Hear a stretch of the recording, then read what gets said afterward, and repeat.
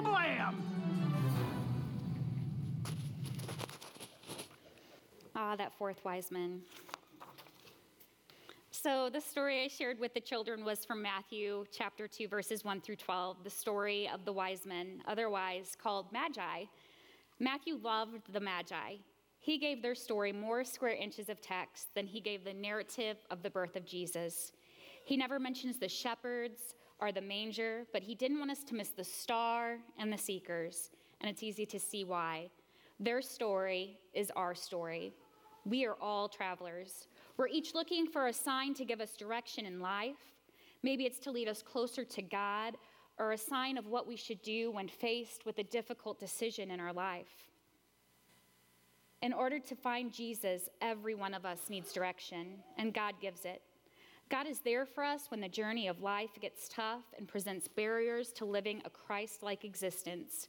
But God is always there, and in return, we should worship him, not just to show him honor and love, deserving a father, but for our own spiritual growth. The story of the wise men shows us how to follow signs, overcome barriers to our faith, and how to worship Christ. Now, when I mentioned that we're all travelers, I probably should skip that joke about if the wise men were wise women, we would have got there faster, we would ask for directions faster. No. Let me give the guys more credit than that. Maybe while they were traveling, they had to stop several times to intervene with sibling bickering, or maybe the kids had a case of GBA, juvenile bladder activity, also causing several extra stops to be made on the way to Jerusalem. So who exactly were those Magi? Magi were professors and philosophers of their day. They were brilliant scholars of medicine, history, religion, prophecy, and astronomy. They were also trained in what we call astrology. In their day, astrology was connected with man's search for God. The ancients studied the skies in order to find answers to the great questions of life, such as, who am I? Why am I here? Where am I going? There's a difference between astronomy and astrology. Astronomy is the science of the study of stars, and astrology is the belief that there is a connection between the position of the stars and human destiny. The Magi were experts in both astronomy and astrology and claimed to be able to divine the future. The important fact to remember is they were very, very highly influential in Persia. Persia is now modern-day Iran. They were, in fact, advisors to the king, and while they were not kings, it would not be wrong to call them kingmakers because they functioned as political advisors to the Persian rulers. Finally, they were highly educated men who thought deeply about life, and consequently, it's perfectly legitimate to call them wise men. And what was this star in the east that they saw, and how did they know it was his star? Remember, the wise men are students from the sky, and that means they wouldn't have been frightened by any unusual or anything weird appearing in the sky. And it helps to know that in those days, it was not uncommon to associate the birth of a ruler with unusual heavenly phenomena. The star, or whatever it was, would have made perfect sense to them and would have fit perfectly with what they already believed. You might say that if God wanted to get a message to those pagan priests, he picked the perfect way. But still, what was this star? We don't know. The Greek word aster is a general one. It refers to any bright object in the sky. Aster could refer to a star, a planet, a meteor, or even a comet. Or was it a supernatural light? This suggests the star was not a natural phenomena at all, but rather a light placed by God, especially for the Magi to see. In other points in history, God's also revealed himself as a bright light in order to guide his people. People see signs of God every day and everywhere. Where do you see signs of God? In the sunsets that steal your breath away? When you're holding a newborn baby in your arms? Was it when you looked around at your family gathered for the holidays? But did you see these things as a sign to draw nearer to God? Those wise men understood the purpose of the sign, and if God can use a star to reach these pagan astrologers, he can use anything to reach anybody. Are you here this morning because of a sign? Did someone invite you to church? Did you hear a song on Joy FM that spoke to you? Is it because the holiday season is ending and there's an empty place in your heart? The ultimate aim of all of God's messages is to shed the light of heaven on Jesus. So why have the Magi traveled so far from home? It was a journey of hundreds of miles from Persia to Israel. And why have they made such a treacherous journey? The answer? They've come to see the baby born King of Jews. This is fascinating. They knew a baby had been born, but not where. They knew he was a king, but they didn't know his name. What faith! In your own life, you may be facing many barriers, many obstacles, but like the Magi, God will be there giving you direction. So there's no way under heaven these Magi traveled hundreds of miles across the desert by themselves like that clip showed. In those days, the only way you could travel across the desert was with a large caravan. It makes sense that at a minimum, they would have brought with them a full military escort and all their servants. The total caravan would have had to have been at least 300 men. So having spent nearly 2 years preparing for their trip, having spent a huge amount of money for supplies and transportation, they would have swept into Jerusalem with much pomp and circumstance. So needless to say, the Magi had no trouble gaining an audience with Herod to ask him for direction. Herod had been called the King of the Jews by the Senate in Rome for almost 40 years, but no one called him the Messiah. Messiah means the long-awaited God-anointed ruler. The Messiah would overcome all other rule and bring an end of history and establish the kingdom of God forever. Herod was called Herod the Great because he kept peace and stability in his region. He was a brilliant architect, stopped taxes to help his people, and when the people were starving, he even melted his own gold. But he had a deep flaw in his character. He was a very suspicious man. He could not tolerate rival power or people plotting against him. He had members of his own family killed to protect his throne. So when 3 visitors from the east arrive looking for the King of the Jews, we can just imagine his reaction. In Herod's anger, he does something really awful. But this is a family service, so you'll have to read about that in Matthew 2. As the wise men set out to Bethlehem, they had already overcome so many barriers to get to Jesus. There was a cultural barrier, a distance barrier, a language barrier, and a racial one, not to mention their recent encounter with a hostile king. It wasn't easy for them to find Jesus, but they did. And if the wise men can find Jesus, so can you. What barriers have you faced in your life? Is the pace of life just too much at times? Do you have a painful past that has been difficult to overcome? Did you have a bad experience at a previous church? Just by being here today, I can see God working in your life, helping you to overcome barriers. And Troy UMC is here to meet you on that journey. So with 6 miles left to reach Bethlehem, the star they saw in the east suddenly reappears. The scripture is very specific. It says, they went on their way, and the star they had seen when it rose went ahead of them until it stopped over the place where the child was. The star led them to the right house. That does not sound like any natural star, but a miraculous star created by God to lead the Magi. No wonder they rejoiced with exceedingly great joy. The end of their long, hard journey was at hand.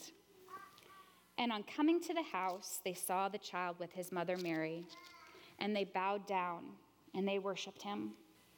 Behold, the first Christian worshipers. The simple dwelling became a cathedral. Seekers of Christ found him, and they knelt in his presence. There, beside his mother, revealed nothing but a normal baby, gurgling and cooing, moving its hands side to side, reaching eagerly for his mother's breast. He was not born into a wealthy family. He wasn't born in a temple. He wasn't wrapped in kingly garments, and he wasn't surrounded by dignitaries. Somehow the Magi saw beyond the present and into the future, and in deep faith, they worshiped him. They saw that this child who would one day rule the world, a child worthy of adoration and praise, and they were not ashamed to fall on their faces before him. There are 4 pieces of worship grounded in this passage. First, the Magi ascribe authority to Christ by calling him King of the Jews. In verse 2, where is the one who has been born King of the Jews? And second, the Magi ascribed dignity by falling down before him. Again, on coming to the house, they saw the child with his mother Mary, and they bowed down and they worshiped him. Bowing down is what you do to say to someone else, you are high and I am low. And in verse 10, when they saw the star, they were overjoyed. They rejoiced because they were on their way to the Messiah. They were worshiping and doing it joyfully. Something about Christ is so desirable. And finally, they and we worship by giving sacrificial gifts. The Magi brought 3 gifts that they gave to Jesus. They were especially appropriate because of their symbolism. One was the gift of gold, fit for a king. Gold, pure, valuable, nearly indestructible, and it is indeed a royal metal. And back in those days, it was even rarer than it is today. Frankincense was a gift for a priest, since it is mixed with oil and used to anoint priests. In Jesus' day, frankincense was used as an offering of thanksgiving and praise to God in temple worship. The final gift was myrrh. It was used to prepare dead bodies for burial. The corpse was wrapped in layers of cloth, and spices were placed between the layers to cover the smell of decay. The final gift foreshadows the suffering Jesus was to endure on the cross in fulfillment of his role as our Savior. So what else is significant about these gifts? Their practicality. The gifts were all portable. They could be carried and easily sold on the long, unexpected journey to Egypt. These gifts enabled Jesus' poor parents to get him to safety.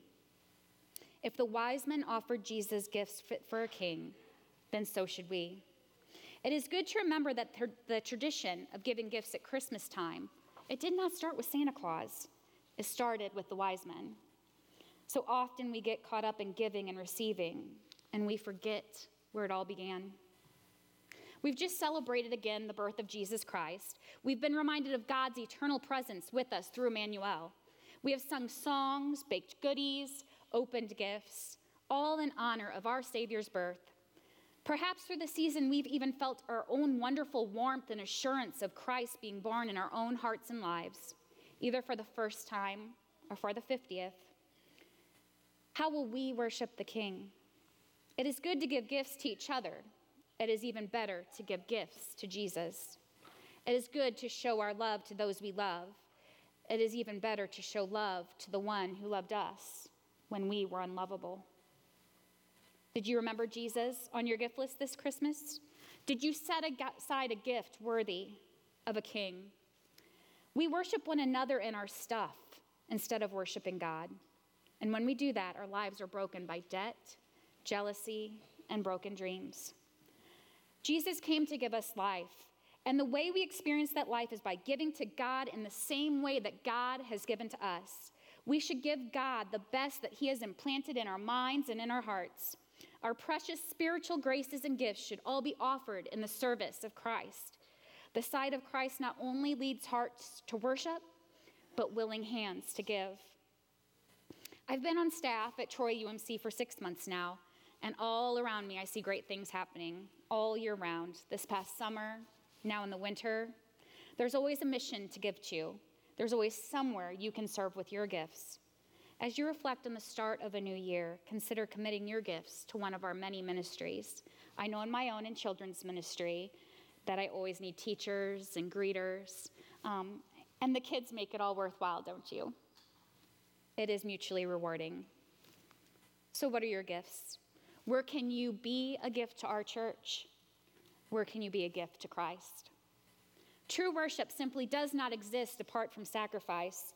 Those who worship give. Jesus taught us to think of our neighbors, those poorer than ourselves. We can make someone happy by loving them, and by showing love to those we love, we show love to the one who loved us. When you give gifts to Christ like this, it's a way of saying, I have not come to you for things, but for yourself. I have a hope of enjoying more of you, not things. By giving up what we do not need, you're saying, God, you are my treasure, not these things. So what happened to those wise men after they worshiped Jesus and gave him their gifts? The scripture tells us they departed to their own country by another way. After they worshiped Jesus, their lives were never the same. They followed a star, and they did so because they felt this child would change their lives. This king would make their lives better. We all have one of those stories, a story about Jesus and how he changed our lives. But there are other people out there who need someone like you and like me to sense that need, to pray or go to pray with them, to show them the power of a risen Christ that cares for their hurts and for their pains. We have the most important thing in the world at our fingertips, and nothing should stop us from sharing Jesus' love with others. No barriers, not distance, not language, not color of skin, nor any other barrier can keep us from sharing God with others. And so finally, the Magi make their way home, back to their everyday lives. But they did not leave Jesus behind. They took the experience of their encounter with them. And that's true for all of us, that once we meet Jesus, we do take another road. Life is never the same again. And so may God take the story of the wise men and waken in us a desire for Christ himself. Would you please pray with me? Lord Jesus, you are the Messiah, the King of all nations that comes and bows down before you. God breaks through our world to see that you are worshiped. He will not leave us in the dark. He is the pursuer, the teacher. Therefore, whatever opposition I may find, I joyfully ascribe authority and dignity to you and bring my gifts to say that you alone can satisfy my heart, not these. When God sends us signs, may we be faithful. Let them lead us to Scripture. Let Scripture lead us to worship, and let worship lead us home. Thank you, God, for the countless ways you have blessed our lives. Amen. At this time, we're going to collect offering. I would like to lift up all of my kids again, if you want to stand up. Our children in the months of November and December raised $750 to buy a barn full of animals for kids in needy countries. Boys and girls, we didn't just get a chicken, not a goat, not a cow, not a pig, one of everything in a full barn for a needy family. And they're hearing about this for the first time. Good job, kids.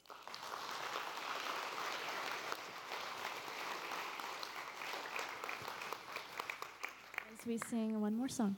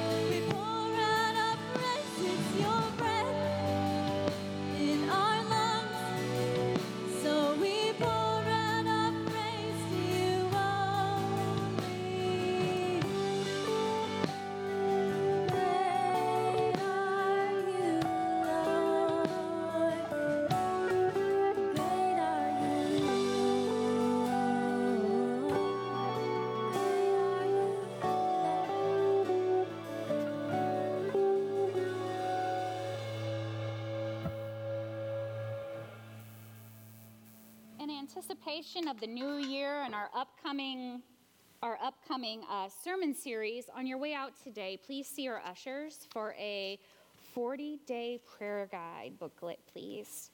If you will please pray with me. A new year coming, and God is with us in loving and caring and hoping and expecting. God is with us and never lets us go. God keeps us faithful through the days that lie ahead. God, keep us caring as we see the pain that fills your world. God, keep us serving as we seek to do your will. God, keep us loving towards neighbors near and far. God, keep us trusting through the uncertainties of life. God, keep us sharing from your generous abundance. God, live in us. God, live with us. God, live through us. Amen.